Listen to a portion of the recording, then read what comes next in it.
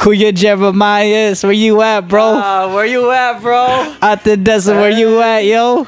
Welcome to the Kuya Chris and Friends podcast. We back in the building. Oh, damn. Back in the building. Alright, turn up the volume on my earphones, bro.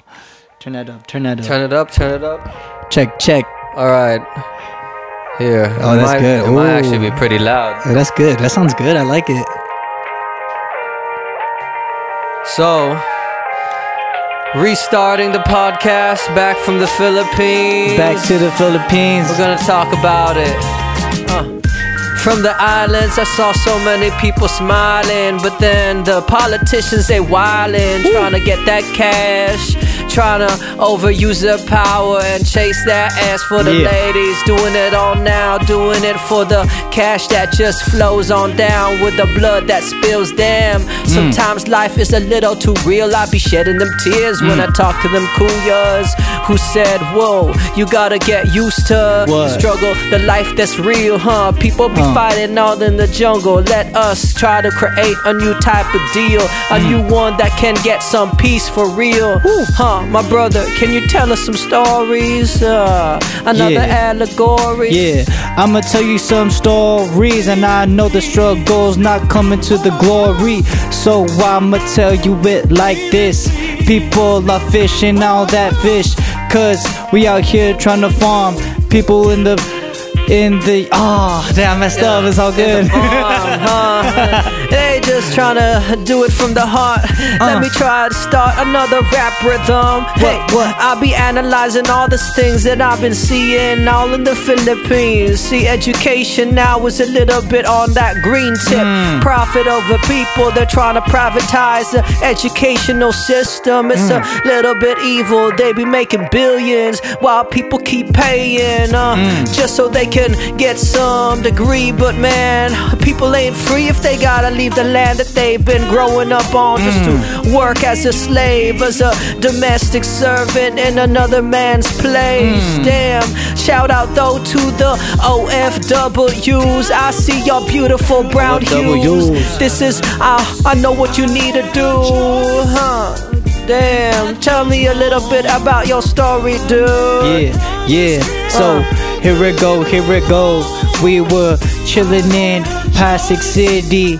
It was so little, itty bitty, and the climate of martial law in Mindanao, getting on the law.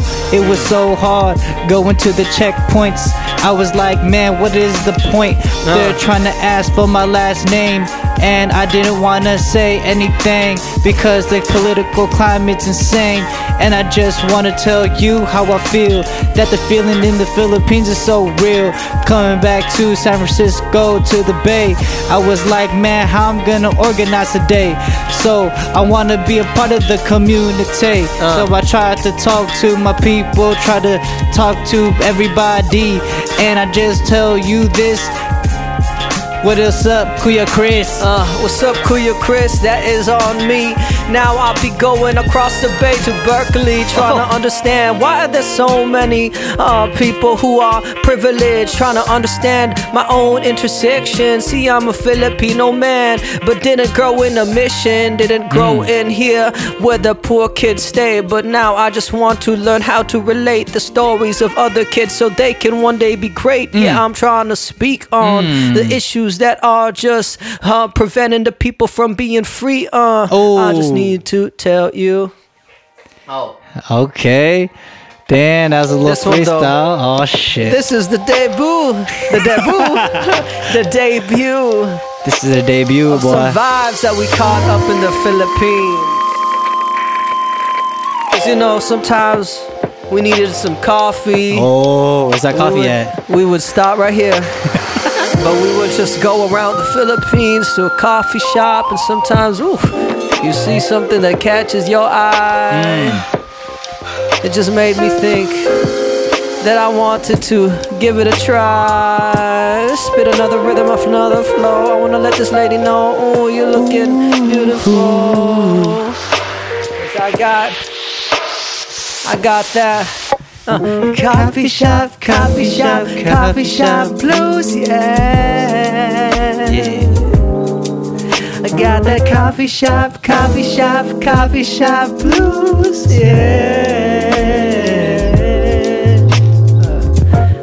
Coffee shop blues, while I write my journals, while I write my life and the world is turning. This is me trying to use another way for me to be speaking. Hey, I'm a little Latin, a little Puerto Rican. Just kidding, I'm Filipino, I'm seeking some truth in the lines that I write.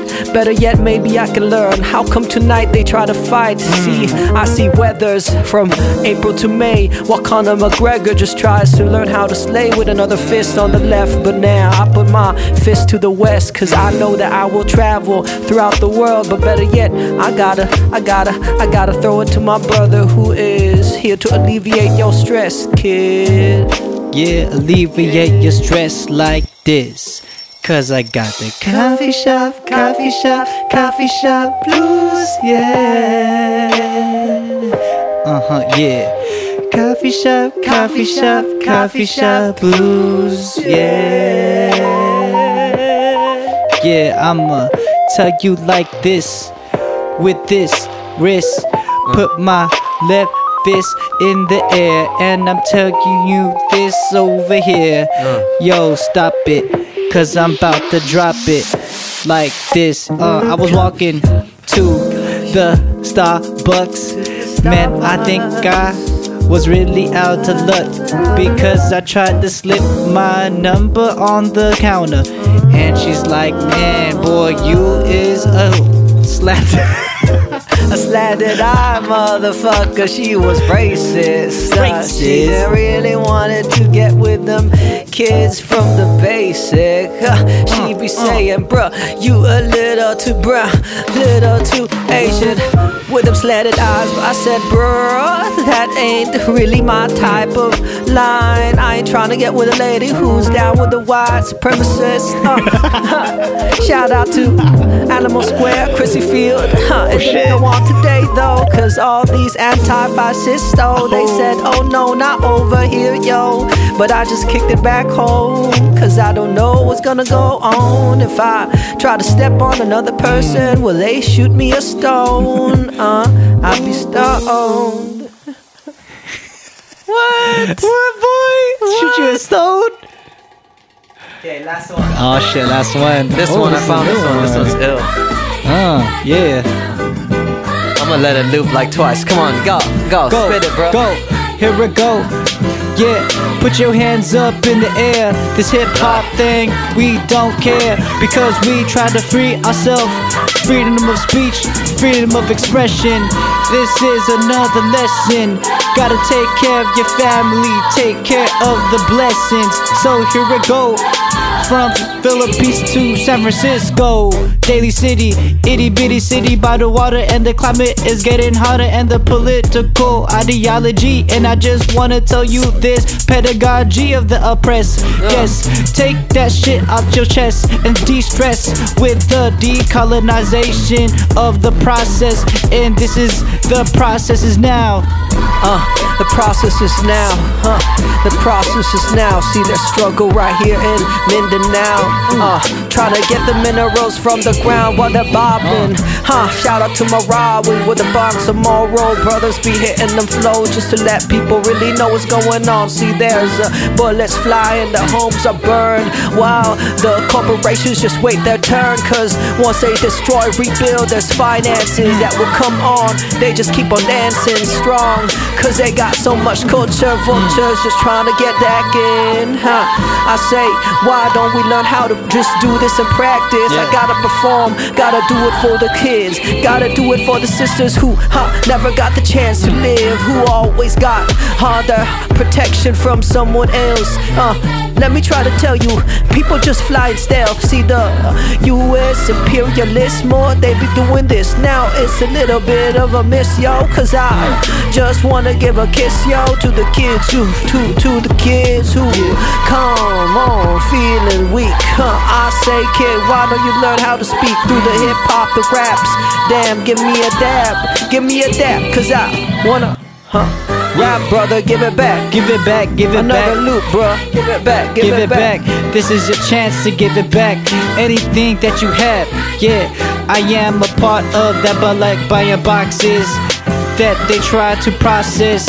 And I just wanna do it for the kids struggling in the mountains, in the Bahay Kubo, trying to make a living. And I wanna put my heart to giving the relief and the love and the dialogue that comes all with it. It's the strength of the people, the mass movement. And if you not know it, then you gotta do it like it's Nike or something. But fuck that shit, cause I go to do the changet to buy my clothes, buy my shoes. I don't support corporations and these stupid fake news, cause I'ma tell you this, I always grind trying to not put my alarm on snooze. Never on snooze. Gotta wake up, dude. Gotta wake up, yeah. Don't be always stuck on snooze, get moving. See, what are you gonna do? Stop dreaming, my kid, take some action, that's how you live. See, there's people out in the jungle trying to do this for them kids, Shout out to all my Asriya sisters, She be working every day just to teach 1 or 2 grades, Everybody in the classroom making the kids behave. This is a little bit of drastic truth, How you gonna make the most out of your own life? Well, you gotta give it back to the ladies who need another help. They only got a knife to plant some seeds and build another room. See, it sometimes floods, but these kids, they do wanna learn. So how about you? How you gonna help, What you gonna do? Why you just gonna sit there in your damn room? Are you gonna do something, my little dude? Are you just gonna post on Instagram and do you? Well, it's too true. Yeah, I'm a privileged motherfucker. I know you just are in the same lane. So why don't we use this education to enlighten our brains? Why don't we use our Filipino name to reach out, use our resources? Yeah, I give a shit about the kids who don't got that much, Why you trying to sit over there? Why you hushed? Why you don't speak? Why you just sit behind your keyboards and type it out? I see you got a degree, but it's not all about the letters in front of your name. It's what you actually do today. Shout out to the brothers who be in the Philippines. Your Pele working every single damn day, dedicating his life to this struggle, doing it now, I know that he in trouble at times, but he knows how to push on past. He got the Ray-Bans on his eyes real fast. It's hella cheap, fuck the Ray-Bans, fuck the new shit, fuck them Yeezys. I bought a fake one too, It's a little too easy. I paid 5 bills, but that's in pesos. Fuck this Mr. Drastic little case, yo. It's a mental case, yo. Drastic little case, yo. Little case, y'all. Yeah. I see that you grind a 9 to 5 just to please the corporate capitalists. But I just wanna tell you this. One day the poor is gonna make a fist. And I'ma tell you this. One day, every day, we gon' take over the oppression. And I just wanna tell you, free yourself and free your mind. Don't be deaf, dumb and blind, and then you'll find in the nick of time that you will live in rhythm and happiness. Yeah, rhythm and happiness. Rhythm and happiness, yeah. Hey, rhythm and happiness, my G. Bro, you gotta edit this. You gotta edit this podcast, bro. Why? That was alright. We a little rusty. I feel the rust, but we back. Yeah. What's up? I haven't done rapping in a while after coming back. So this is the bro. I've been watching Wild and Out clips. Oh shit, dude, they're good. They're good at rapping. They're good at their freestyle and its wordplay and it's quick off the dome. Like, yo, they're on it, dude. That's true. Multiple syllable rhymes and with wordplay and all. They're good at improvising. That's what I need to work on, man. Yes. But anyways, welcome back from the Philippines, my G. Man, welcome back to us, bro. Just that transition, man. To us. Welcome back to us. Welcome back to USA. USA. Yes. USA. So, just so folks have a little info, we just came back from a community exposure trip in the Philippines. Beautiful. This was your first time in the Philippines. This was my first time in the Philippines. Took a shit next to Kuya Jeremiah, who was with us on the trip. Man, we took a shit in the fields. Man, a goat was staring at me, and it was beautiful. It's so simple living. I got to buy some mango wine. Oh shit! I should actually get it right now. Pop it open right now, bro. Oh shit! Celebrate. Okay, tell them a story while I go get the wine. Tell y'all a story. All right. So, a story. So one night, it was our first leg on the trip, and we went up to the Aeta community up in northern Manila, near hey, sexy. This was up in Pampanga area.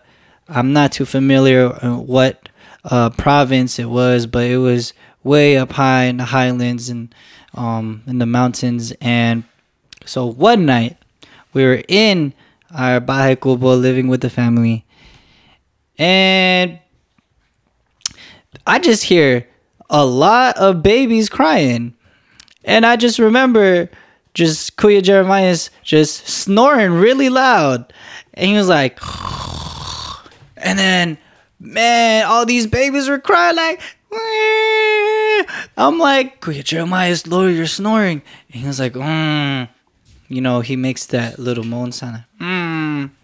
But anyways, that's the story. And it was cool. It was fun. And speaking of which, during our first leg of the trip, we were sleeping again. This was probably like the second night. And I hear all these dogs barking. This was in the middle of the night. I was like, why are these dogs barking? And then I hear Christian like, I gotta go pee, man. I gotta go pee. And then I was like, bro, just pee in a bottle or something. Pee on the floor. He's like, I ended up peeing in a bottle the next night. So we were in the Aeta community, right? Yeah. And then that was when we were living in this bahay kubo for the night. And the dogs, they're like good watchdogs. They are right? Good watchdogs. Very protective, but not too friendly. No, none of these dogs want to be pet. They just want to be fed food. Yeah. It's a different dynamic, huh? Yeah. That you see here. Like, my dog will just come up to you to get petted, right? But there, they even avoid just people in general. Maybe because... like, I saw how they treat some of the puppy dogs. If they do something bad, they just fucking hit it, right? Yeah. And so it's just trained to like, all right, I'll just be a kind of good dog, but avoid human contact like that. But they're still part of the tribe in a sense. Part of the family still. Yeah. And it's crazy. I feel like the dogs there are just trained to survive, just like how everybody is in the Philippines, where they still have to, the dogs actually take care of one another, take care of their babies, take care of their puppies, but are also protective of other dogs going near them or near their babies or their puppies. So they just start barking and fighting, but not fighting like biting each other, but just like barking, like, go away, get away from my kids. And I'm like, man, just the theme of survival there is beautiful because we could all learn from it. Ooh, this mango is so good. Shout out to Paradise Mango Rum Liqueur. Oldest distillery in the Philippines, established in 1852. What? Produced and bottled by Destileria Limtuaco and Company Inc. So we have mango liqueur. Toast, brother. Man, you gotta look into the eyes for good luck. Yes. Yeah. We are taught by our local organizers that if you don't do that, you'll have bad luck. So, damn, that's strong. Yeah, it's pretty strong. It's pretty sweet. But it's 16, so it's like a good wine percentage volume. But anyway, for some context, right? We went to the Philippines through Laya, Migrant Youth for Change and Action, LayaYouth.com. Laya, represent. Check it out. on a community exposure trip with a focus on education. So we wanted to see what's going on in education curriculum with teachers, students, and how we can support as Filipino Americans, right? And then, so let's see what some of these pictures are as a flashback. We started off PSET, boy, with PSET, People, Solidarity, and Educational Tours. Education Tours, Incorporated, right? And they were chill. They were dope. Yes. Dope organizers. Led by women organizers, because you know what they say. It is true. Women hold half of the sky. And I'm very thankful for these sisters to help us with this trip, or very opened our eyes to the Philippines. So they brought us to two main locations, right? But first, shout out to Ate Lynn. Ate Lynn, very dope. Ate Raish. Ate Raish. Ate Mayet. They gave us like a full rundown on the status of the Philippines. First, it being majority, right? Just the overall, how would we say, summary of like social-economic conditions. The history, right? behind Majority farmers, 75%, right? Same thing that we see in other parts of the world where the top 1% control majority of businesses and even the government, right? And then we actually go to Ibon, which was pretty cool, right? Ibon was like a think tank and publishing group that does research in education, poverty, and a whole bunch of stuff that's like actually research publications. Yes. And very accurate data, very accurate news, and it's also used globally as well, not just in the Philippines. Ibon stands for bird. So this was actually created for real news during the Marcos time in the 1970s, because news was also being halted. News was very needed during that time, during martial law. So Ibon, that's how Ibon sprang up. And what's dope to remember is that a bunch of the folks who started it were nuns and were in the religious sector, and they wanted alternative sources of news because the main news sources were not telling the true stories. Not telling the truth. It sounds very familiar to what's going on very now. Accurate. So very thankful for these types of news stations. Yeah, they have curriculum that they bring to schools. It was cool that we went to Ibon first, got like a primer, and then we actually saw an Ibon book at a school in Mindanao when we went. And seeing Ibon, seeing their logo being used in schools is very good, because I'm like, they're teaching nationalistic things that are relevant to and very needed in their education, especially with what's going on now with the new change from K to 12. So, do you want to give what you remember about K to 12? Yes, K to 12 was implemented by Benigno Aquino. What's his name? Yeah, Benigno. B Aquino, something like that. Yeah, the Ninoy Aquino. Noynoy Aquino. Sorry, Noynoy Aquino is his name. Is the previous president. I recall it was in 2011 when it got implemented. When it got implemented, correct me if I'm wrong. I'm not sure. I should actually get my notes. We are spreading disinformation. But anyway, what I remember is the implementation process was going on around 2015. There you go, 2014, 2015, around that time. And from K to 12, it was a change for it to be the same as America with their K to 12. And it, before being K to 12, it was from K through 10. K through so 10. Technically, yeah. So basically, if we think about the U.S. system, there wouldn't be a middle school. No middle school. So it was K to 6, right? And then they would go straight from 6th grade to what they call 8th grade, but then that's high school. So they go only 8, 9, 10, 11. Wait, 7, 8, 9, 10. There's no 11 and 12 grades. But now they added on. So you go from K to 6, then you go to 4 years of a high school, then you go 2 years of what they now call senior high. So 11 and 12. And then from senior high, you actually choose what path you want to take. There's this STEM path, there's this agrarian or agriculture path, humanities path, and then was it law?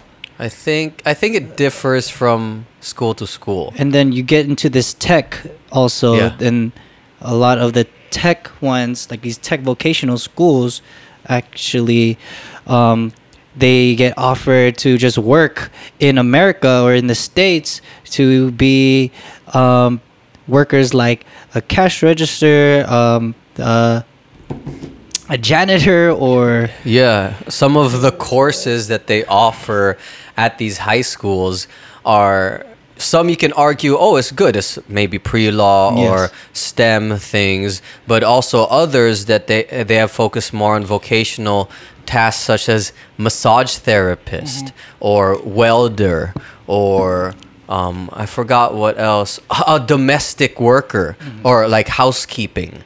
They have those courses, and I think one of the criticisms is that it is not necessarily preparing the students to go to college, but it's preparing them to just work right out of high school in order to be exported labor. Because the Philippines, right, I think 10% of the GDP comes from remittances from overseas Filipino workers. So the criticism is that, this setup is not really encouraging matriculation to college, but it's encouraging folks to actually leave the Philippines and just become foreign workers instead of developing them internally for the Philippines and getting them and supporting them for college.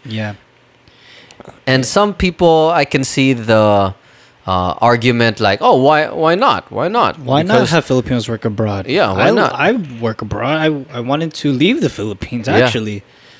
And that, like, for example, I've heard the argument that, that's good. There's no jobs in the Philippines.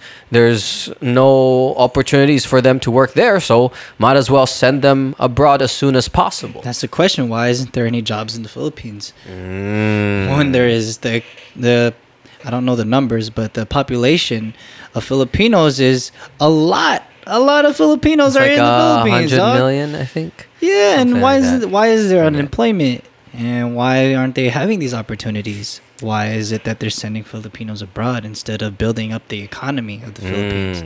So it's like, what is the focus of the government and the programs that they implement in these institutions?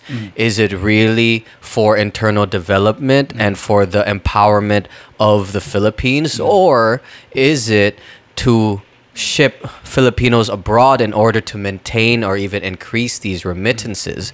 But we have seen problems with the focus on foreign work because such as there's the breakup of families where kids aren't growing up with their parents around. They have the rights being infringed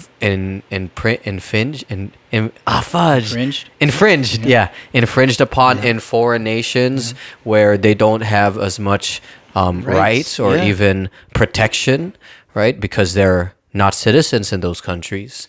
And where's the support? So those are the criticisms, right?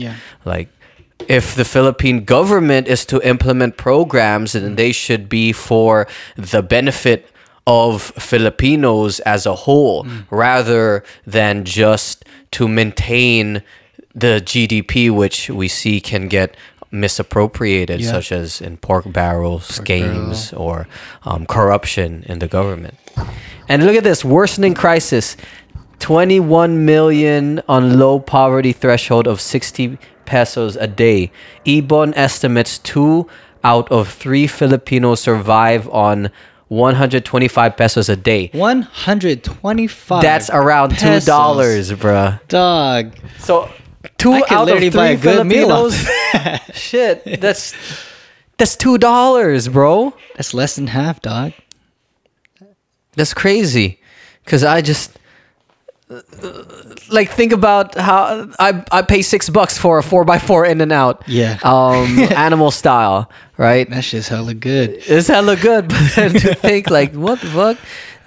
How are they surviving? People can survive off, or they have to survive. They have to survive off that little amount of money. And how is it when it's expensive to bring your children to school and still survive off that? It's like, can I still bring my child to school?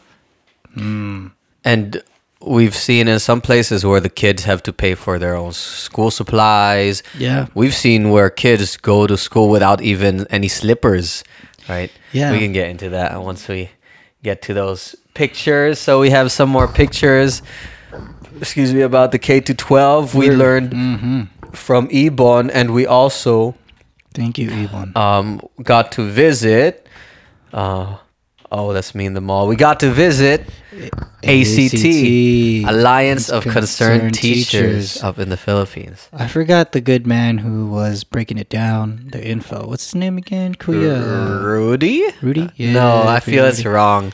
Man. I have it in my notes. This is what happens when we don't prepare. We're just speaking through the heart right now. This is the podcast.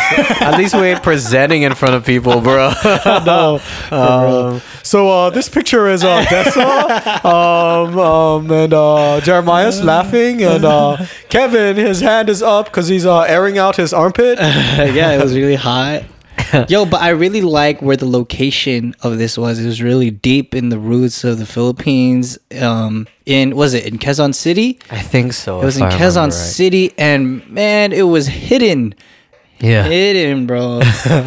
But the numbers that they hold are crazy. Are freaking huge. They have around more than 100,000 registered voters and members in this Alliance of Concerned Teachers. So I think it's a dual thing. It's both a party list where they get representation in Congress, but also a sort of union. So they have 125,000, I think, public school teachers under their organization that they represent. And they're trying to fight for a wage increase because the Mr. Duterte, when he was running, I believe promised a doubling of salary for teachers. Teachers right now earn around 18,000 pesos a month. That is around $400 a month. $400 a month. $400 a month. That sucks. To be a full-time teacher, and some of these teachers have hundreds of students like in a day. They're buckling down, a lot of stress, but they're doing it for the greater good. Yep. To be a teacher in the Philippines is another level of commitment and just passion. Shout out to Atabea. Yes, thank you, Atabea, for your work. That's kind of why I am inspired to be a teacher too, is because it's planting seeds, and I think that is the most important part. True. You can move the mic if you need to. Oh, there you go. Yeah. So that was ACT. They're doing a whole bunch of like research and mobilizations for the teachers. But what stood out to me was them telling us about the privatization of education. The contractualization of education too, yes. right? Yeah. So I think one example was I forgot. It's a 3-letter acronym for these schools. STI. I think STI is one of them. STI. And there's another organization that does private schools. But what happened was they're able to use the vouchers that government provides, and they're able to set up schools quickly, even bypassing some requirements of private schools. Somehow they're able to get that. Maybe they have a connection in government to get the approval.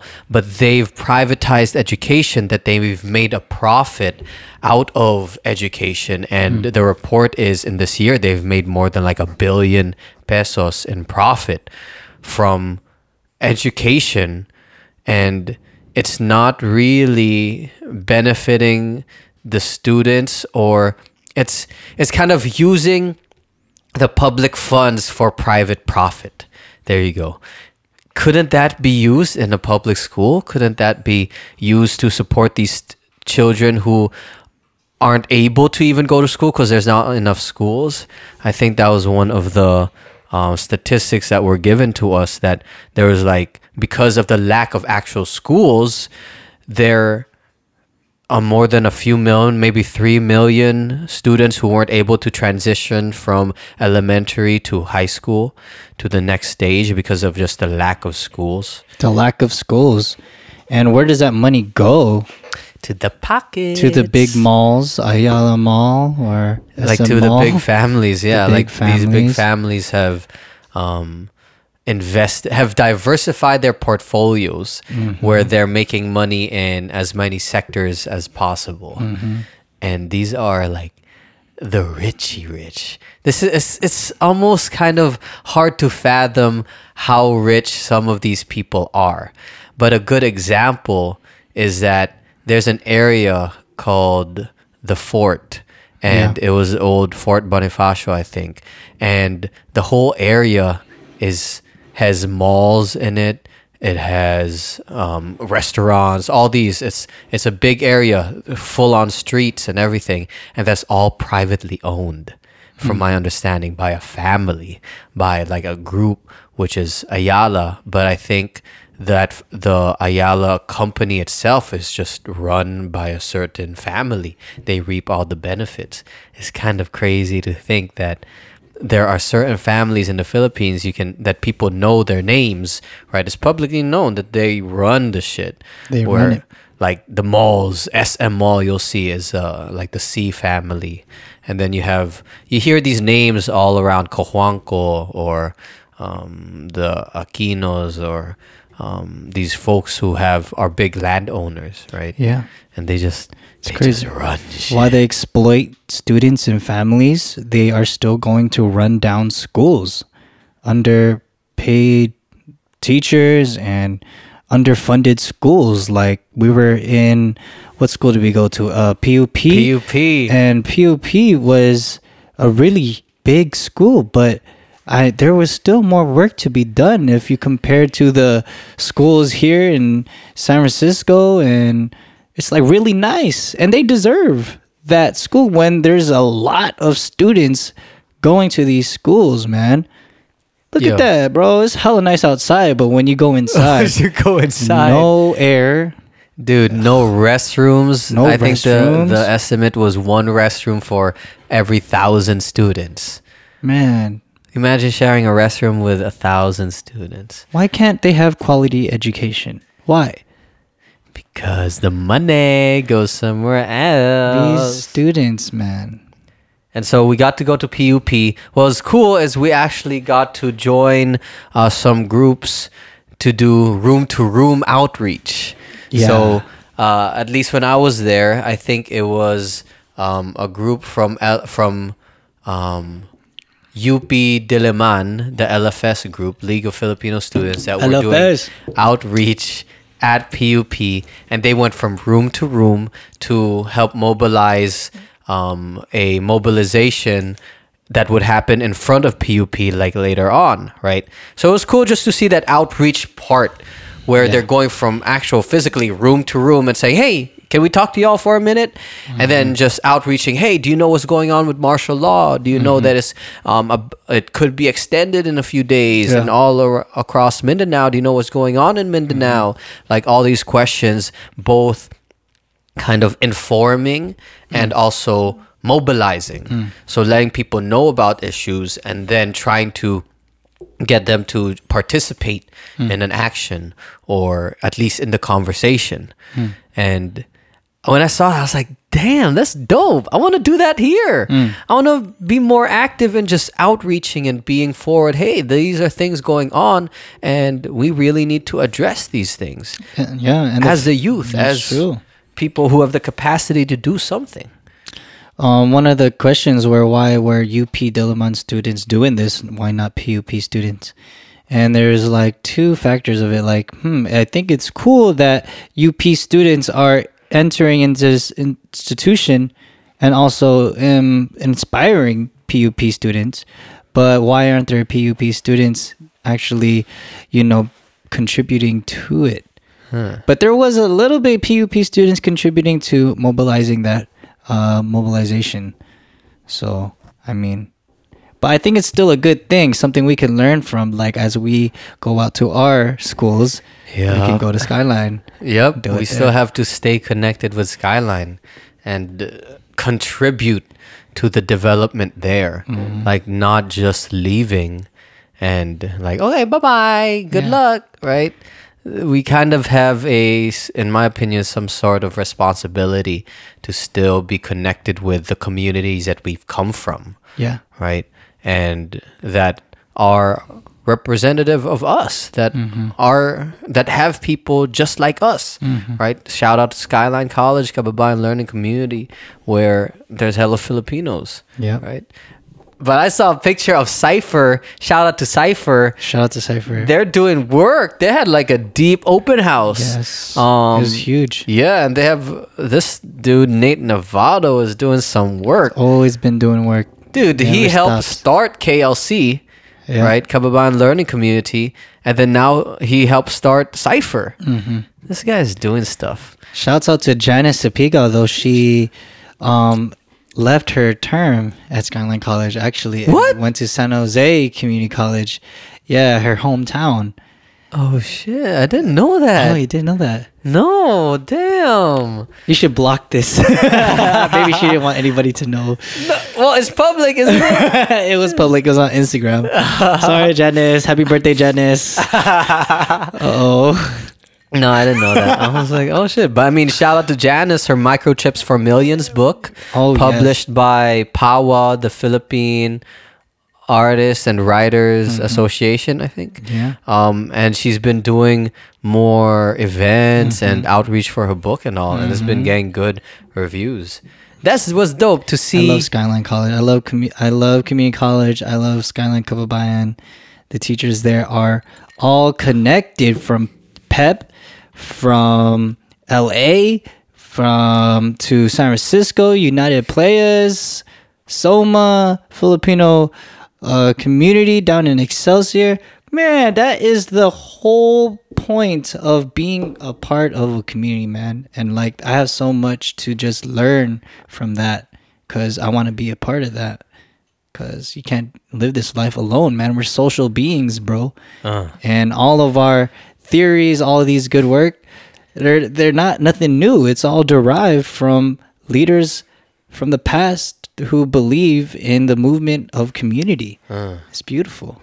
And they're taking action. Yeah, shouts out to Paulo Fier, the Pedagogy of the Oppressed. Have you been reading it up? I downloaded the PDF because it's free, because I'm a college student. Gotta do those PDFs. Shout out to Lenny Strobel. Process of decolonization and coming full circle, baby. Damn, all these books. I want to meet her.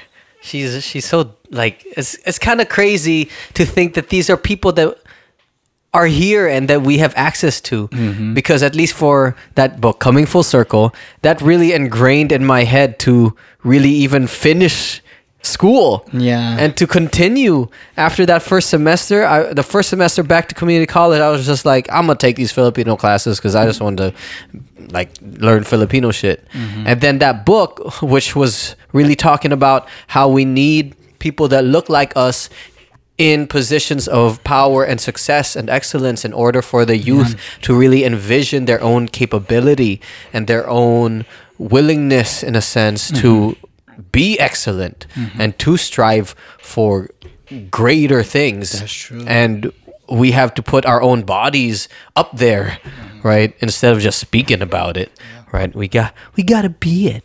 You gotta be the change you want to see. So shout out to Jeremias David. Oh my gosh, look at that Pogi boy. Shout out to Dessa Hipolito. Oh yeah, Dessa. We were the 4-person group representative of Laya on this trip this summer. Still unbelievable. Still shout out to Jeremias though, because he needs to come onto my podcast, but he thinks he won't be a good guest. I won't be a good guest. Yeah. But I think he'll be a great one. He has so much to share. So much. He just went to a panel, open forum panel. He was one of the guest panelists to speak about more information about martial law. It was actually at the Manila Town, Kearney Street Hotel, and I hope he did good. I know he did good. Was it today? It was actually last Friday. Oh. So, yeah.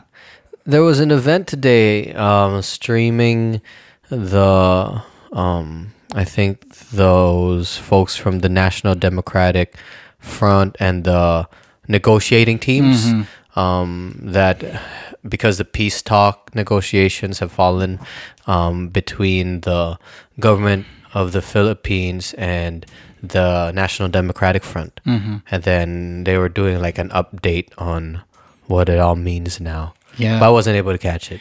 Yeah, maybe next podcast with Jeremiah, so hit you up. Yes, he'll give us the rundown. Okay, Maybe so here are mountains, boy. pictures of traveling through the Philippines. Okay, we got Yay. Kuya Kev up in his malong. In the malong in the jeepney. In the jeepney. And then we have Ka Elmer. Ka Elmer. What? Why'd you say Ka Elmer? Bakit? They call them Ka like kasama. Ah. And then, like, if you notice, some folks call each other that. They just do Ka, like in the beginning. Ka Sunny. Awesome. What was this food's name again? There was Ka Sani and Ka Edwin. This is Ka Edwin, right? Oh, that's Ka Edwin. Very cool. So we got to meet an Aeta community. That's the first place we went for integration. Tell me a little bit about it. Man, Aeta community. Well, first, like Aeta, they are an indigenous group founded in like 1200 BC, right? BC? I think so. 1200 BC. I don't know if you could say founded. Like they're just an indigenous group in the Philippines. In the Philippines. And arguably that they were there before Spanish colonization. Yes. And all that time. They're one of those they say IPs in the Philippines, indigenous peoples.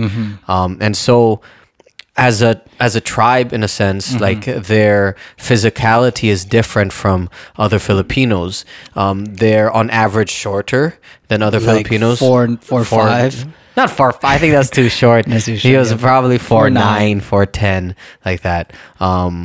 But they were significantly shorter than us on average. And then they're really dark skinned, and a lot of them, majority of them, have curly hair. They actually differentiate people from the outside with unat, right? Which means straight-haired. Straight-haired. Someone who's straight-haired is usually not from their area or not an Aeta. Maybe if they got mixed blood. But majority of the folks that we actually visited once we got into the community were curly-haired. Kulit. Right? Kulot. Kulot. Kulot, which means curly-haired. Kulit means like You're like crazy. feisty. Yeah, or troublemaking. Kulit. You're so kulit, like annoying / fun annoying, oh, no, like that's that. bad. Yeah. Kulot.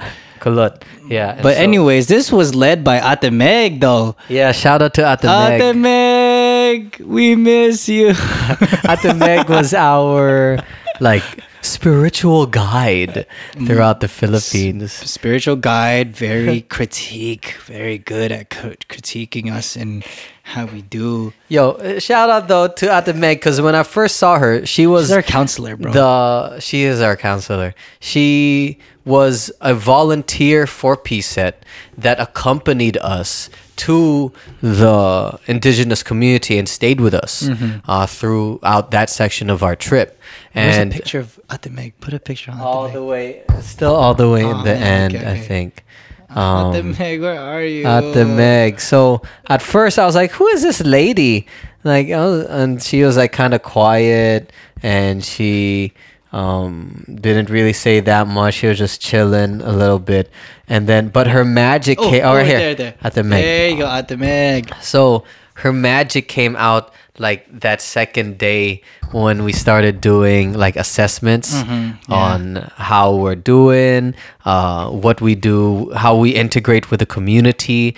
Like one example is don't come in with some sort of savior mentality, Yeah. right? That Messiah. Messiah complex, right? That, oh, you're the foreigner, you're coming visiting an indigenous group and you have the answers, or saying, yo, education is the most important, do this, do that, and not learning how to not impose your own values and what you consider important into the community.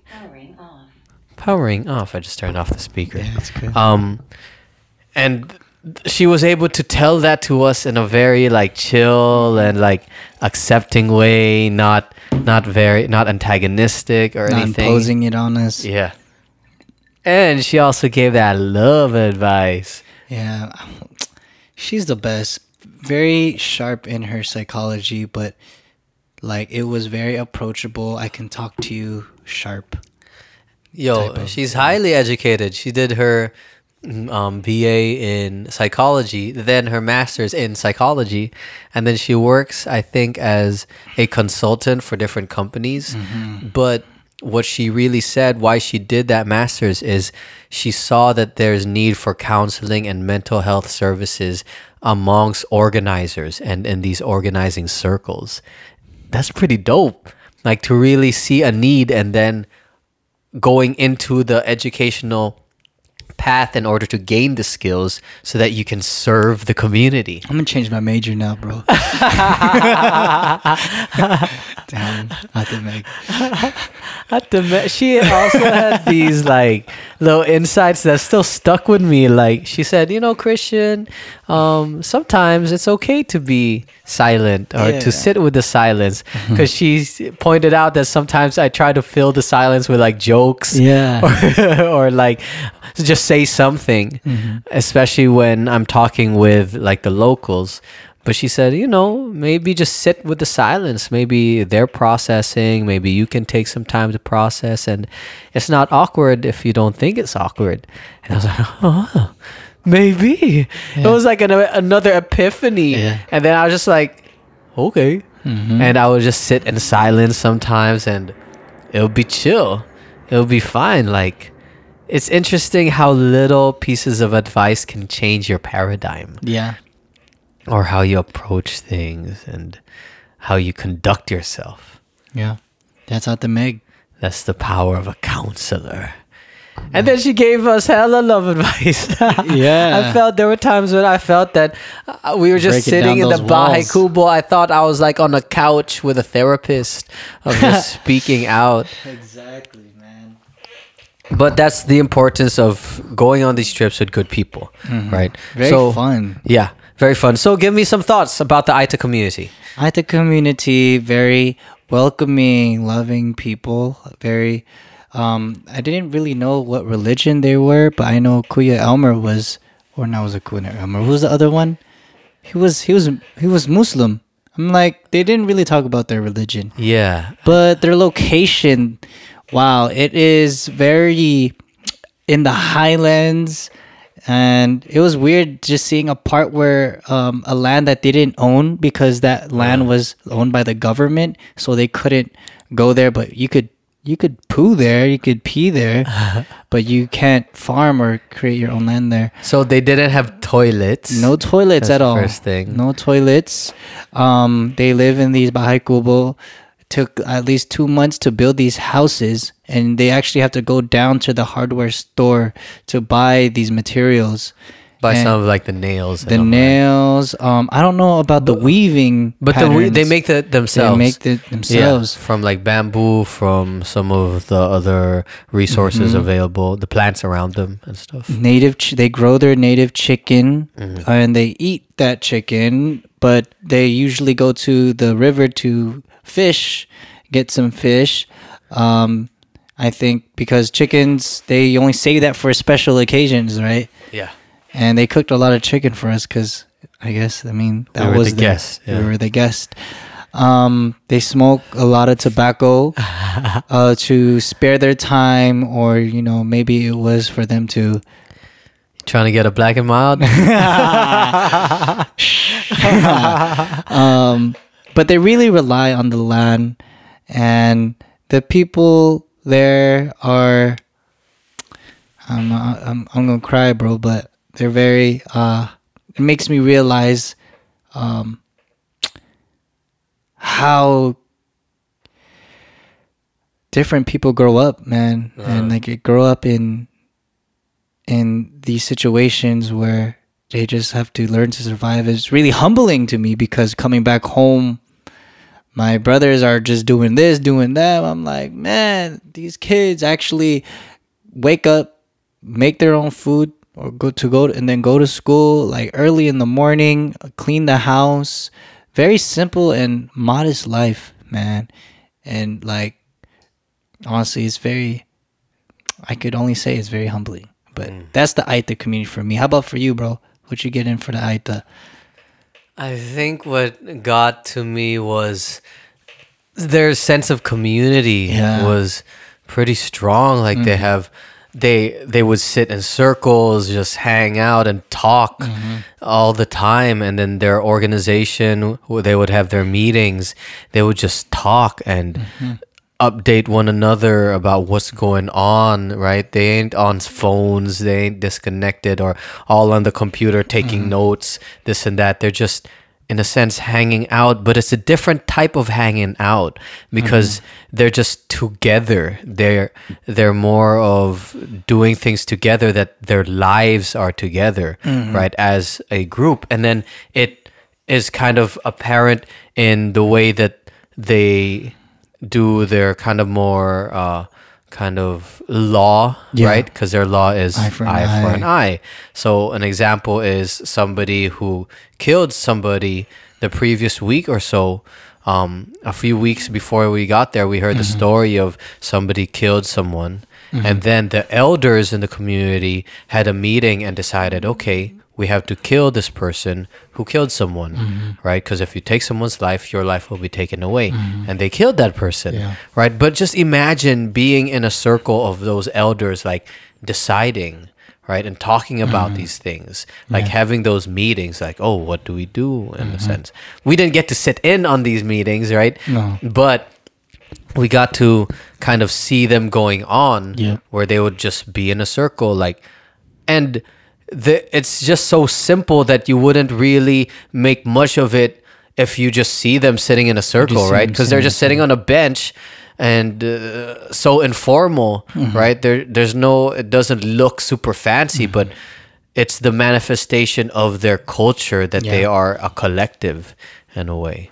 And that was dope. It was dope. And just to see the resilience they have in organizing each other, especially through the discrimination they go through when coming down to the lowland of the city, just because their skin and their hair, they're like looked down upon. And it's not only sad, but I think there's still, if you say there's still racism happening, this is that type of social class racism that's happening. And you could see the social construct. It's evident they are left to be not taken care of, from the government, because they are just pushed behind to live far away from society, but they still make a living. They were also dispersed from Mount Pinatubo during the eruption. Yep. So in 1991, when Mount Pinatubo erupted, a whole bunch of the indigenous communities had to evacuate from the area, and including the Aeta.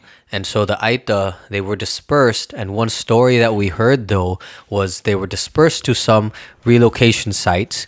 Their relocation sites were so bad and cramped that there was an actual outbreak, I believe, of measles or something. Like 45,000 of them died.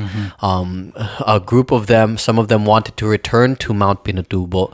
But once they returned, they realized that the government had already signed away their land for mining operations and for ecotourism developments. So without any warning, nothing. Without any warning or consideration for their ancestral land, right? Where they've been living.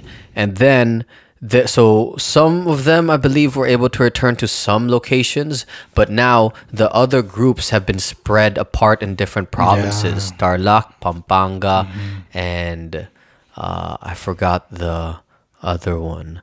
But they're just spread apart in different areas, and we see like a lack of, how would you say, government support or even consideration for these indigenous groups, the root of Filipinos, right? Yeah, that's right. It's the same thing that happens here in the U.S. with Native Americans, right?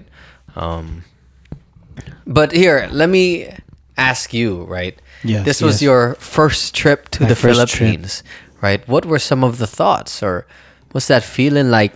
On your first trip, you're not really doing the touristy things of the beaches and all that, but you went to these indigenous communities and you see this disparity of even resources or even the living conditions, quality of life, where there's no toilet in comparison to the cities where we went to nice malls with excesses of luxury, right?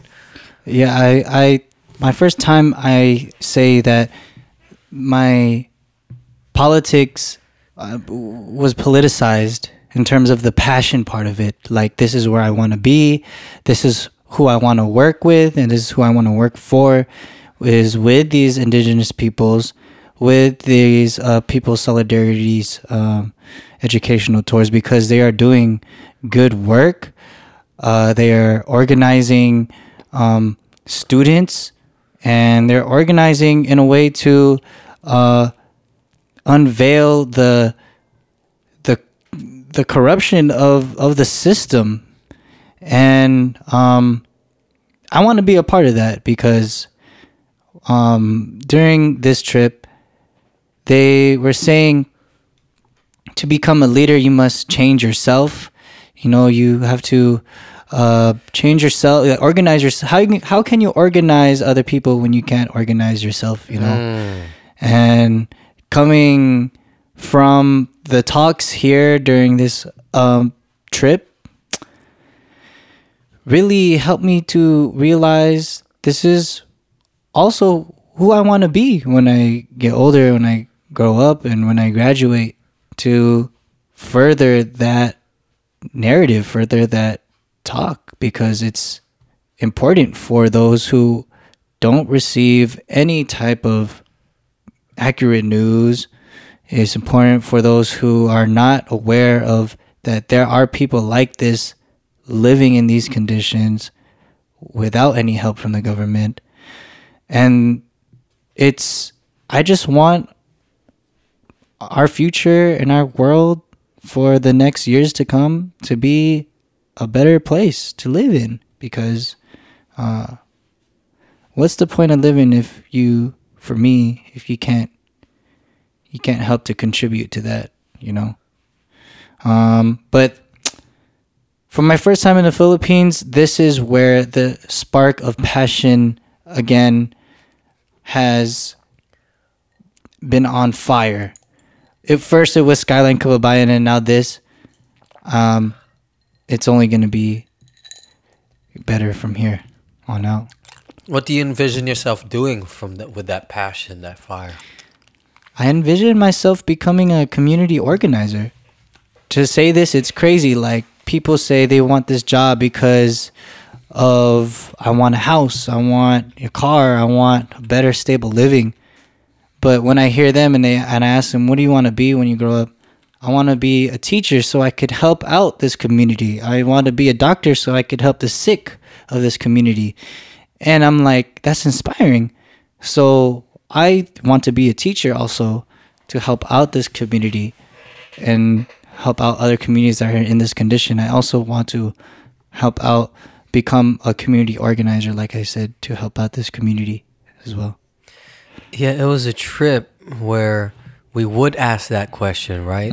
And to the group that was evacuated in UP Diliman, where some of the kids said, when we asked, what do you want to see in the future? Like, thinking that they would answer something about what do you want in the future? Something about their personal life. I want this or that. this car, this job. And then the answer was, I want to see my community safe and uplifted and able to have education.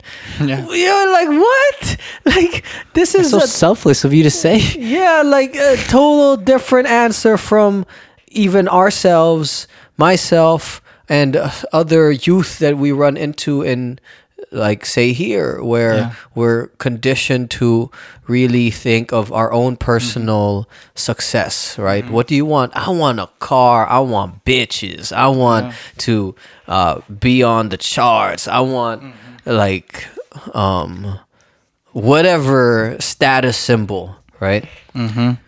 Oh, what is this? What is this photo? Shout out to God. shirtless Kevin. It was hot. It was fudge out there, dog. You're shirtless with Kuya Jeremias, going over notes. He was doing an ED with you, if I remember right, educational discussion about the different organizing structures in the Philippines, the different power dynamics between different groups. Shouts out to Joma. Shouts out to Joma. So we're analyzing the longest running civil war in Southeast Asia between the GRP government of the Republic of the Philippines and the NDF, National Democratic Front. With this, one of his chief negotiators is Joma Jose Maria Sison. But go back to that picture right there. Which one? This Look one? at the smiles on Ate Meg and Ate Reg, dude. Like, as old as they are, not saying you're old. I just called them old, dog. They're super happy, and they look very young and joyful because of they're just happy. They're happy serving the people, man. Like, it just brings about like their physicality of what the work they do, and still look super happy with their life, dude. Like, some people look hella old doing their job in their office, man. They're super young, but like they look super old, bro. It's just like seeing this, man. It's happiness. Happiness. So it's like a manifestation of life. Yeah. Right? Yeah. Like in the physical that you see. Physical, bro. And so here's the manifestation of life of Kuya Chris kissing duck face, Kuya Jeremias, Kuya Kevin in the bag giving a kissy face. This is the manifestation. That's the manifestation of the Philippines. Right there. So we actually got to see. This was interesting for me, where we went to an open mic that was actually run with more of a religious, how would you say, like organizations, interfaith. But it was an ecumenical service, and we learned that ecumenical means the different Christian groups coming together. But what was different from the religious groups that I'm used to is that they slightly got political in the sense of giving their statement here of what are the problems, the economic problems, the social problems, the political problems going on, wanting just and lasting peace, getting onto the campaigns of supporting the peace talks and all. So it shows this connection between religious organizations and their capacity to be forward with their political stances. I want to see more of that here in the U.S. Like, I want to see how religion and religious sectors actually play out their role in politics, man. Because it is you can't have religion as a factor of politics, and most of the youth groups that I go to kind of avoided that dialogue of the economic struggle, all these other political type of struggles. So I also want to see more research and dive into that. Yeah. Because in the Philippines, they're doing it, man. They are doing it. But I don't go to church, and they started saying religious songs in the beginning, and I was like, oh, I'm out. You said I'm out. You went straight upstairs. No, that was in the end. That was for the prayer. But I have nothing against them. Everyone was like looking at you like, why did this guy run away? Is he burning up or something? But here's Ate Meg. I mean, Atelin. Atelin. I was like, bro. Ooh, did you hear that? Atelin. Got their names wrong. My bad. But here was a This beautiful was the transition right here.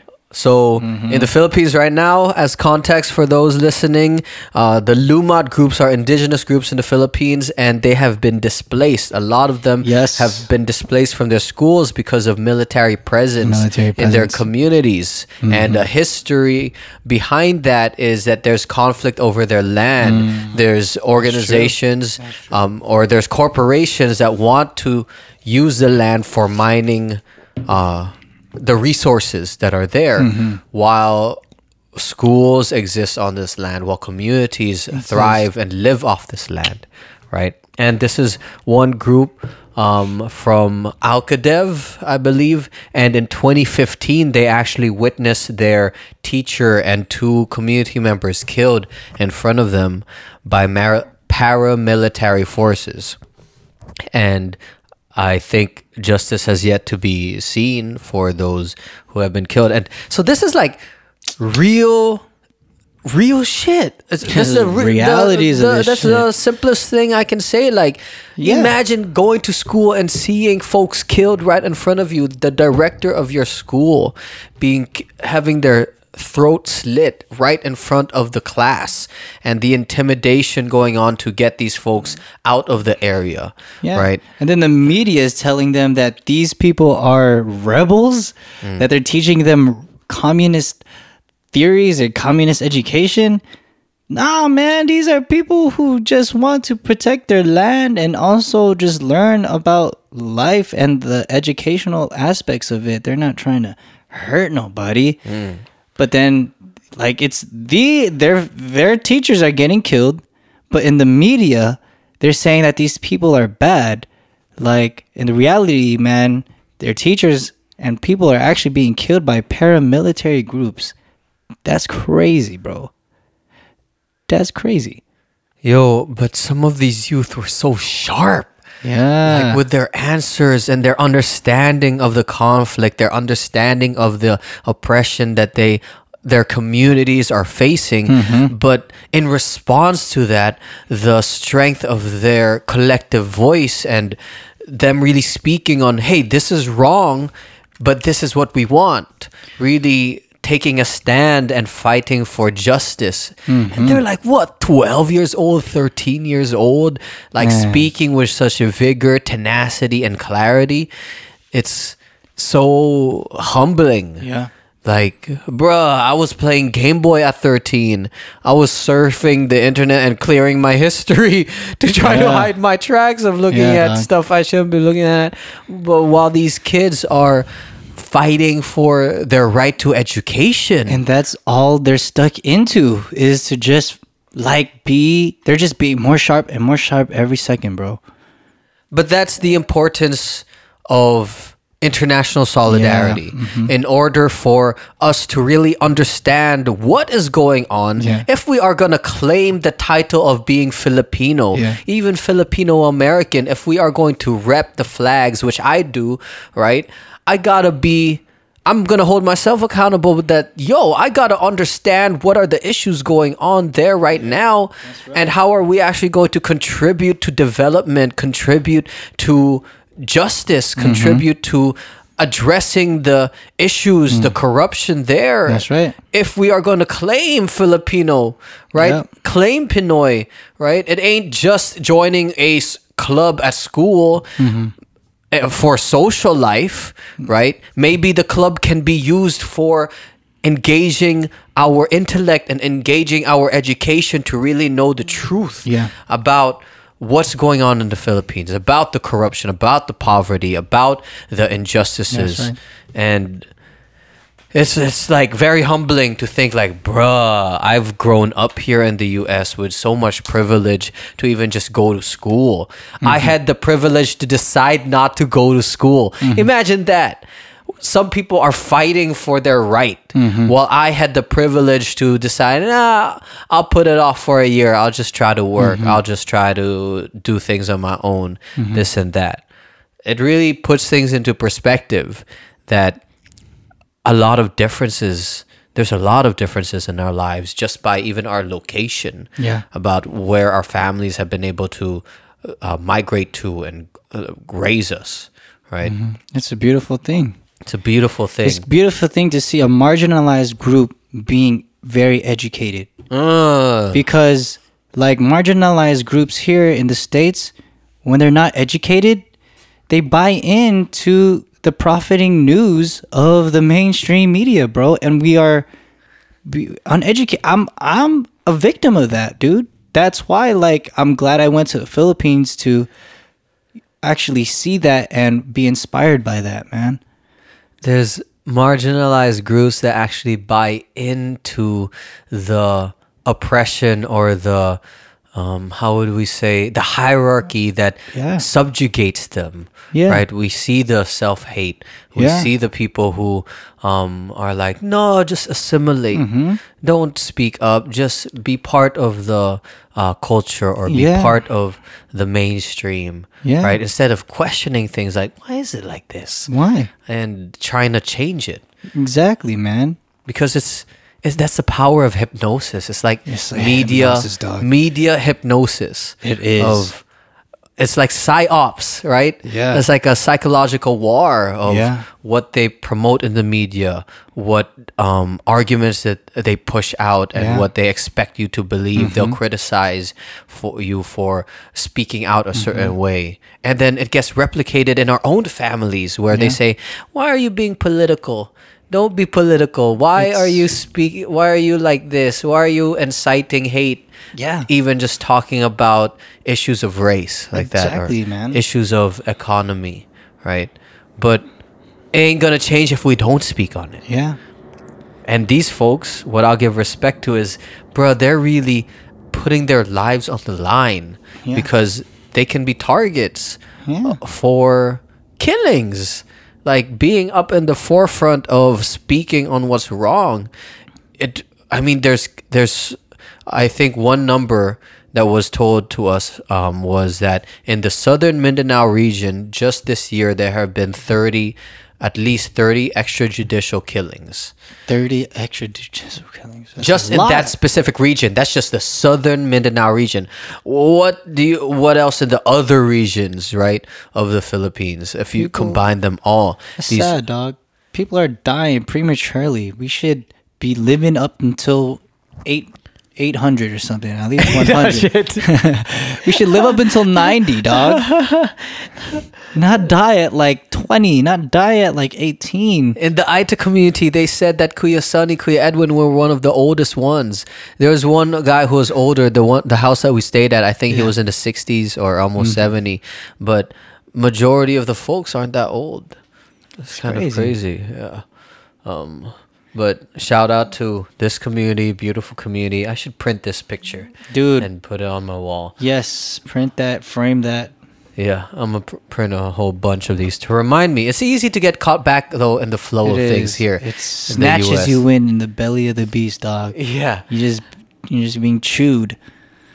And you're just back into like wearing Yeezys and dressing up, trying to figure out what to wear to impress people. Yep, arguing with your girl about little shit. Being tempted to do things.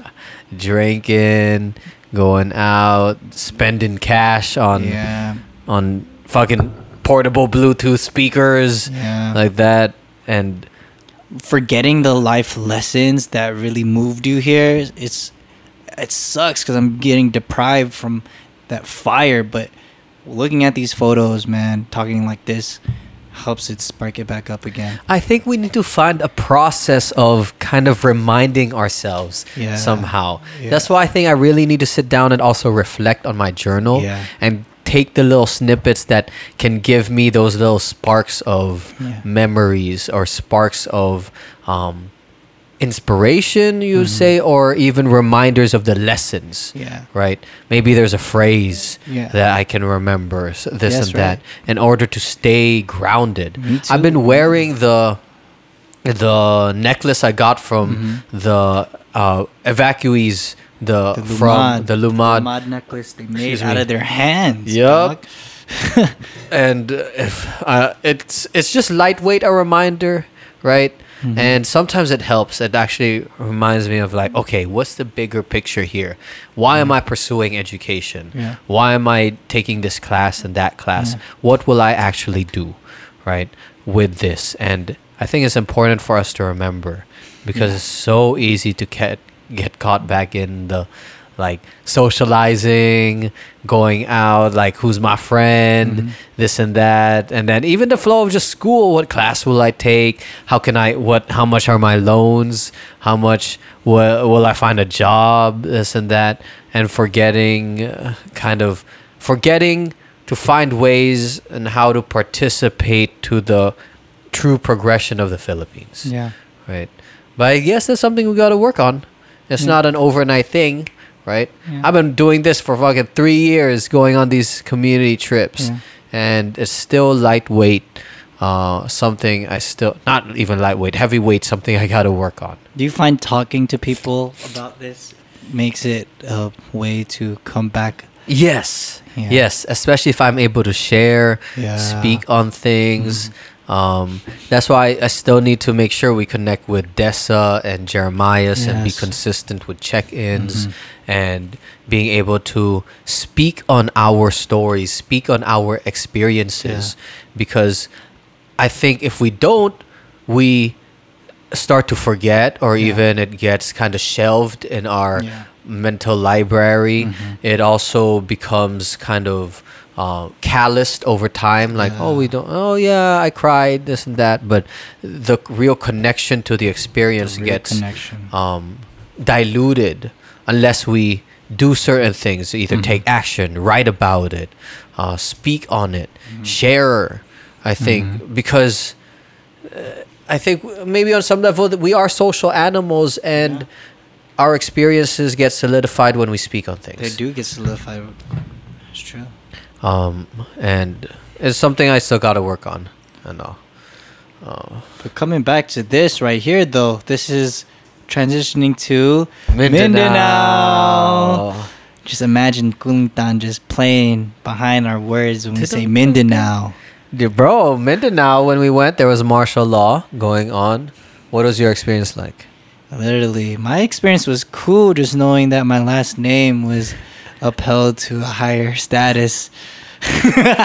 So Lorenzana, I think he was like Secretary of Defense or something. Yeah, that's correct. In the Philippines. Uh-huh. So you don't think you're related to him? I don't think so. But just having the name, so many people mentioned it when they saw your last name. They're like, Lorenzana, are you related to blah blah blah? I guess he's a big name. I actually didn't know about him until before our trip.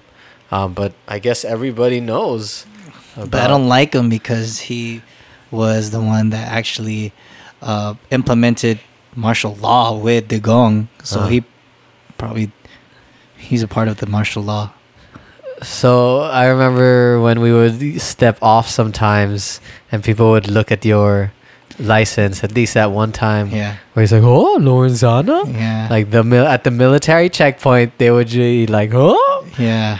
It gave you that kind of like inside leeway. I didn't want to say yes, but outside it I had to.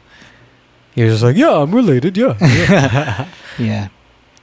But it's crazy to think we were in Mindanao during martial law, and it is crazy, dog, because we have the context of martial law during Marcos, right? We have those stories of excesses, of abuses by those in power, the military, who would do crazy things, at least as the reports come, of torture, of killing, of rape, of just extreme abuses of power, right? Because there's no writ of habeas corpus, I believe, like the due process.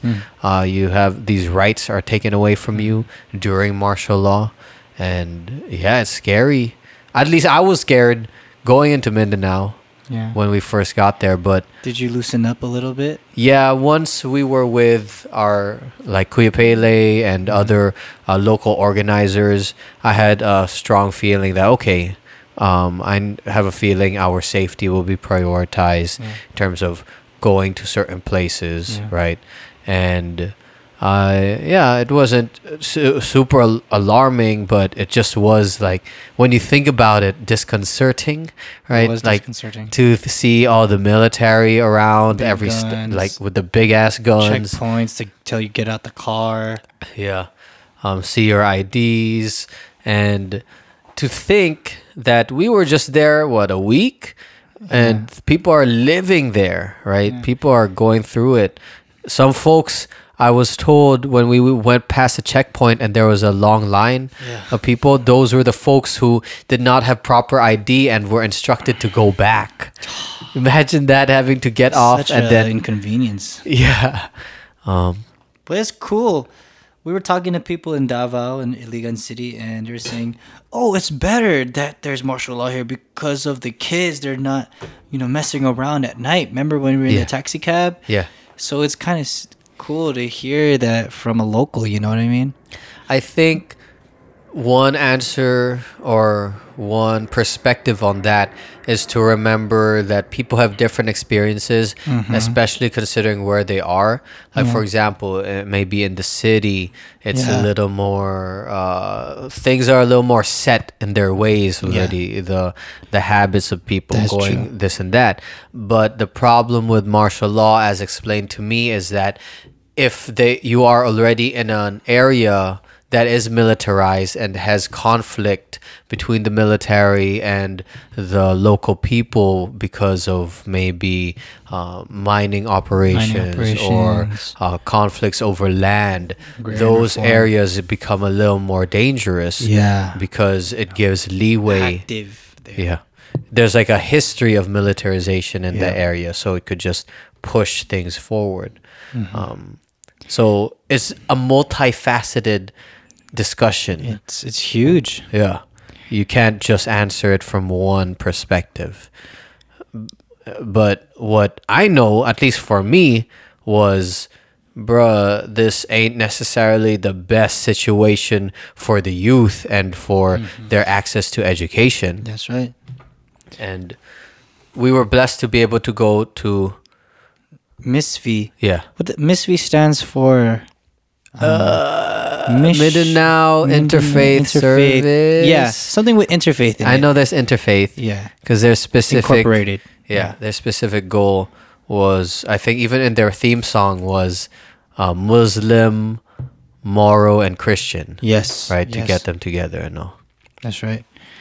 And yeah, talking about progression, MISV, man, this is one of the projects that I want to help out, because right now, as an update, Kuya Pele is coming together with the Kulingtan instrument to be there so they can practice their culture, and also look at those desks though, like it's like a bench made out of the people.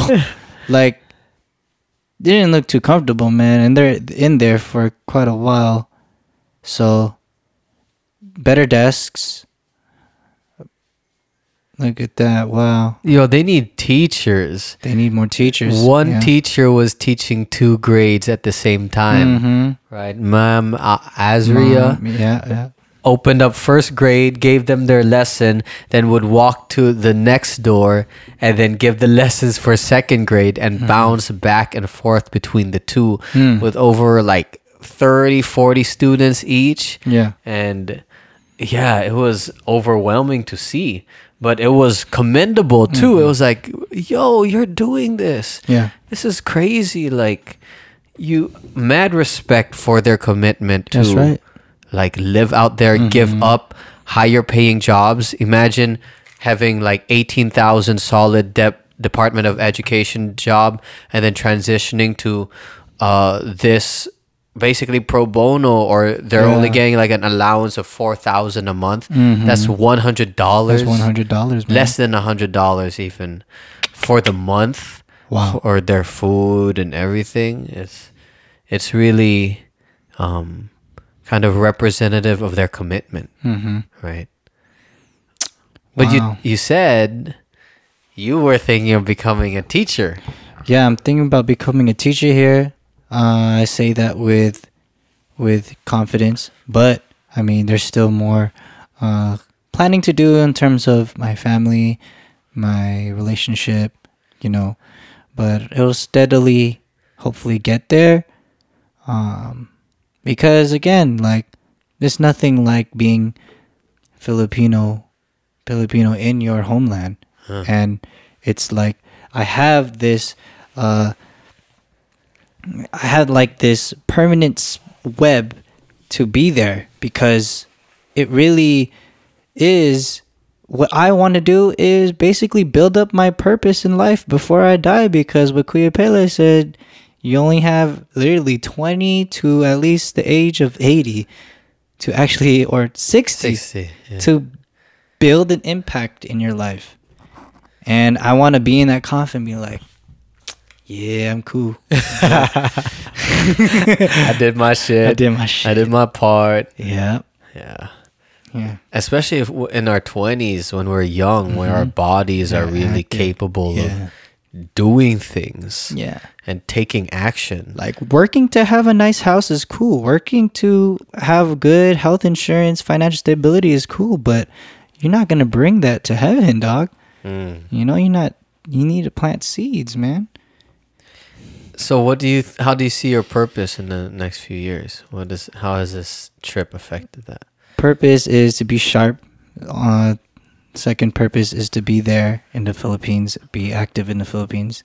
So third purpose is also be active here also. And fourth purpose is to contribute with the movement in these laws that are being voted for and implemented. So, yeah. That's crazy to think that you're an American-born Filipino, right? American as hell, bro. Steak and Steak shake. Steak and shake. Shake Shack. The place I heard is okay. It's aight. I went to it. It's aight. In and out still all day. All day, and there's two of them after now. later. It's right there down the street, bro. Okay, sure. I need a 4x4. But like, it really is crazy to think that you're a Filipino American, like grew up here, but has this real desire and to go back to the Philippines, even live there. Dog, every Filipino needs to be there and see their ancestral land and how it is, man.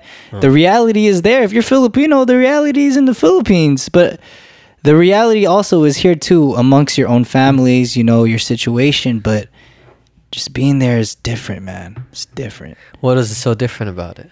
It's just the culture, the way of life, how you take your transportation, how you eat, how you speak. Everything about you is just different. And I want that. Cause it's like growing up, man, I was in this colonized body, bro. From education to the way I was raised in the house. And it's still lingering on me today. I have this inferiority complex because of Spanish colonization that was linked on me to this day, in which I'm trying to break away now, you know, from this type of communal education, man. Yeah. Damn, so we're gonna see you in the Philippines, bro, in a few years. Bro, we have to. Marcus So- Garvey, baby. Before we end, Oh shoot, we're ending now. We're not done. in a bit, because it's already 4:43. Oh god. I'll get bouncing a little after 5, Okay, at okay. around 5 or so. But I wanted to ask, right? You're transitioning. You're about to head off to Colegio, to Ukla. You're about to head to Ukla. Yeah. How do you think this trip is going to inform your education? And just share with us a little bit about your plans and all. This trip will honestly help me to reach out to people more and to actually apply that communal education. In the Philippines, everyone talks to each other with respect, and also if you need help ask for help. Like, I've been stuck in this individualistic mind, like I can do it myself, but it really takes a village to grow. And in this picture, it's a village. Everyone's growing, touching each other from the back. It's like a symbol that it takes a village to grow, bro. And to actually make real change in this world is through unity. Through unity. And that's what I want to share and bring to the table at UCLA, and also connect with people at UCLA to also go to these trips, man, to the Philippines, especially Filipinos, and also other diverse groups in this world, to also check out different third world poverty nations, bro, third world poverty countries, because we're being fed so good here, but there's the people are being exploited somewhere else, man. And also what I want to bring to the table is be a part of different groups like Anak Bayan, different grassroots orgs, because it's part of the greater good, bro. It's part of the greater good. And I want to be part of that. I want to also talk and share my experiences and also live by my experiences when I go to UCLA. And after that, after UCLA is done, go to PEP. After PEP, just keep organizing to push the movement, bro. And you'll be a teacher in the Philippines. Be a teacher in the Philippines. Shoot. But hey, it's not going to be like for the rest of my life. Because that's too much. Hey, but that's still a big commitment. That is to a go big like a commitment. year, man. That's How about you? What are you going to do? How are you going to live on with these experiences after this? You're being a third round and actually being in a very politicized space in Berkeley, bro. That's a political ass institution. Like, what are you gonna be? What are you gonna do with all these experiences and lessons at UC Berkeley? Bruh, I don't know. That's why I ask you. I don't know, man. I'm still working through like processing the trip itself, especially on finding ways on how I can share it. Yeah. Right. I'm still trying.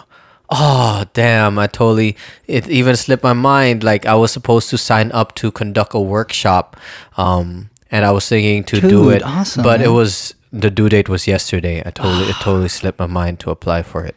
But to find the spaces that I can speak on these experiences and share about it, maybe even through spoken word, through music, something where I can have a platform to share about this in order to encourage other people to do the same, to go on trips, to find ways how they can participate and how they can contribute to the Philippines in the long run, and to connect with these communities, because there's a lot of lessons to be had, and I'm in the process of even trying to find ways to apply those lessons, right? Like, I've had lessons like, little epiphanies, and I can search for them in my journals, but I really need to find ways to apply them, right? There are different examples. Maybe it's doing like the videos, like video reports, which I was able to do just one out of how many I still have to get done, right? But there's something important about sharing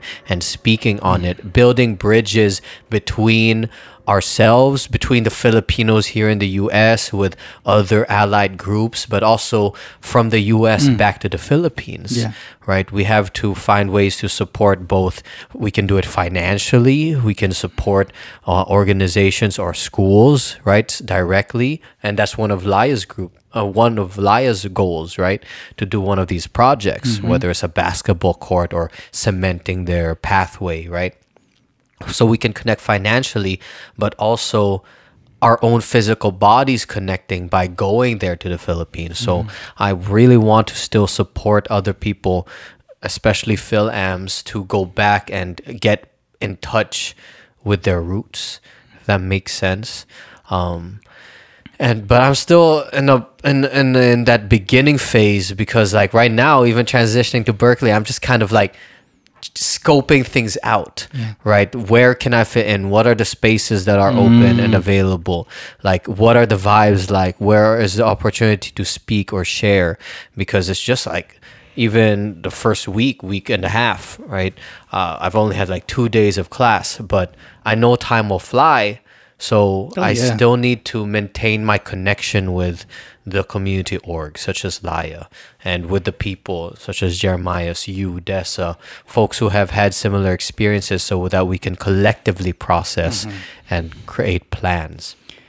But personally, I really feel a big part of my plan is to go back to the Philippines, especially after finishing this degree, right? A big part of me is doing this degree for my family, like my lolas, who want to see me finish, but also as a part of it is to really make most out of this opportunity, this privilege of education, so that we can find ways to give back and use it actually for those who are less privileged. And it's a process, man. I don't have the fucking answer. I got a question though. What is it to you? This is for anybody who's watching, man. What does it mean being Filipino to you? To me, I think being Filipino, like, you can have it on different levels. I won't define it for other people, right? Because people feel connection with being Filipino with just Manny Pac-Man or the flag. And I'm not going to diss on that, because I've been on that stage, right? I've had that, like, I'm Filipino, I fucking love adobo, bro. And like the sun and 3 stars, right? But it's developing for me too, where being Filipino or claiming Filipino also requires that connection to the Philippines that has an understanding of the realities of the Philippines, especially in the more marginalized communities, taking into account poverty, into account corruption and the problems there, alongside the beauty of community and culture and singing, right? But what is the reality 360 degrees? What is all of it, the good and the bad? And then being an active participant in addressing these issues, not just talking about it, not just complaining or addressing or acknowledging corruption, but what are tangible actions that can be taken, and participating in these movements that are trying to address it. I think for me, that's what being Filipino is. And the manifestation of participation can be different for different people, right? Yeah. Some people mobilize in protests and political action. Some people create songs. Some people share with their families about what's going on.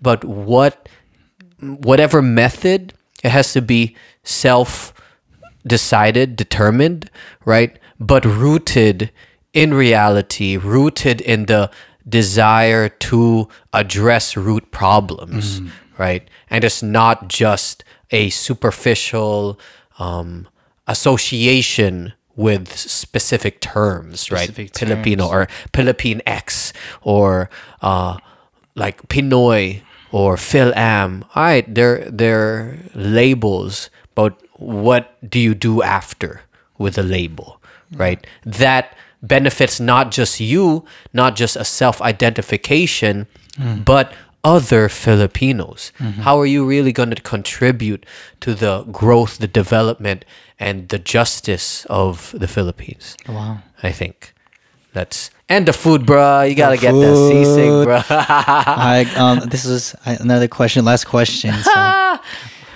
if you, right now, what would be your title of your your autobiography? What?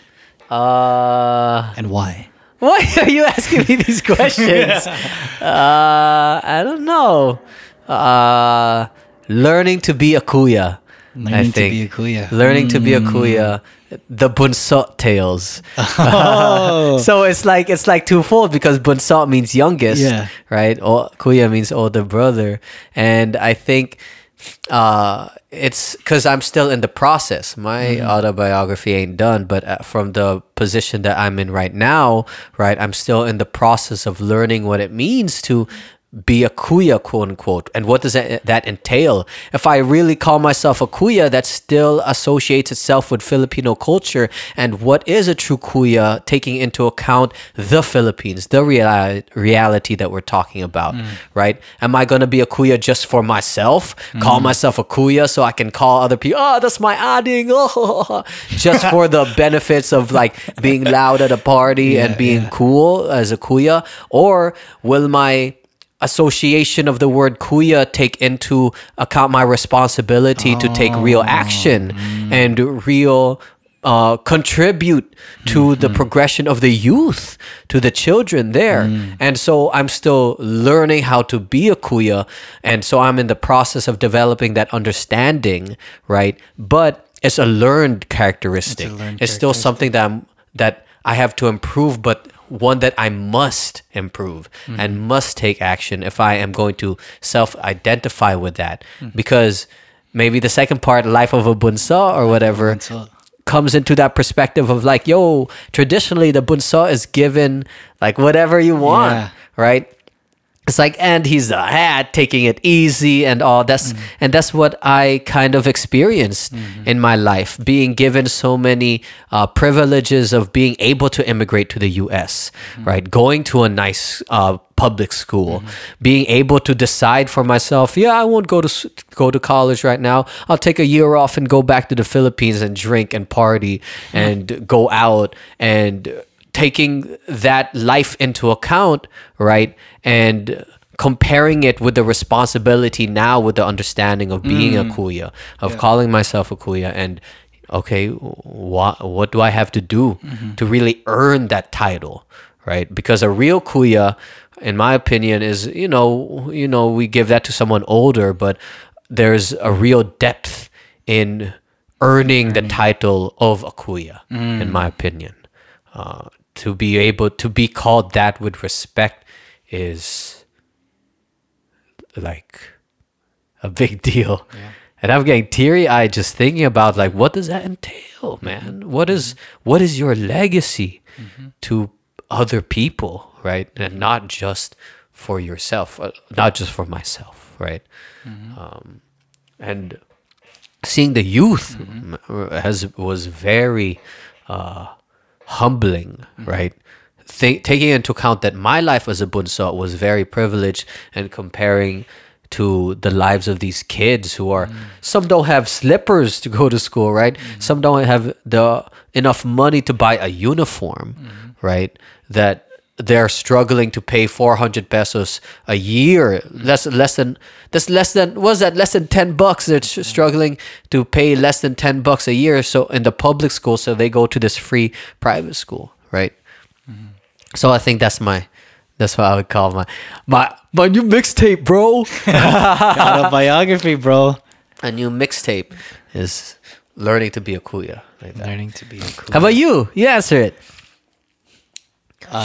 What would you title your autobiography, and why?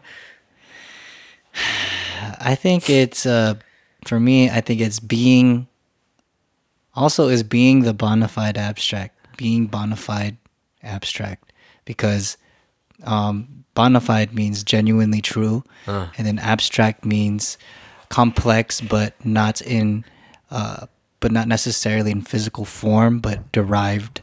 It can be derived from theories. So, like, I want to be a walking, like I say in my raps, I want to be a walking history lesson.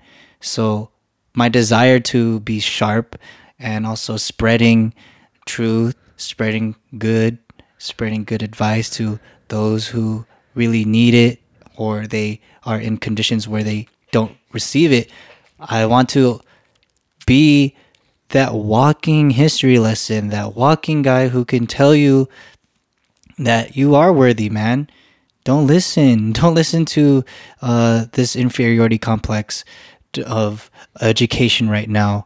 Break through that shit, because you are worth it, man. You are enough. You are worth it. You are beautiful. But it's hard because right now I'm also going through a process, I think, where I'm transitioning to my goals are wanting to be sharp, but it's like I'm forcing it without it being a process, you know? Like, yeah. So being the bona fide abstract. Bona fide abstract. It's Crazy like how you're Kuya Chris, right? And then I'm the bona fide abstract. And how we both said that that's gonna be, or that's what we would want in our autobiography title. Yeah. It's like it has to do something with, you know, what we call ourselves, what we name ourselves. Yeah. It's your name. Yeah. It really is. There's something powerful about self-naming. Yeah, dude. There really is something about that. Like, it's a practice of taking, how would you say, taking responsibility or taking charge of really defining life for yourself. It's really a different, it's a good practice in a way. Yeah. If you really find the root of why you want to name yourself this or that, right? Damn. All right, homie. Yeah, part 2 has to be with everybody because we still need to talk about Mindanao, dog. We still have to talk about Mindanao. We have to get Jeremiah on here. So shout out Kuya Jeremiah for coming. But thank you for coming on. Do you have any last message for anyone listening? Last message. I'm sorry if I offended anybody and if I said anything stupid. Or, you know, I really take critique. Comment below. I'm not a good rapper, I know, but I will be one day. That's it. I mean, this is all fun. I hope to also see you in this space. For sure. All right. Thanks for coming on, homie. Hey. Peace. Peace.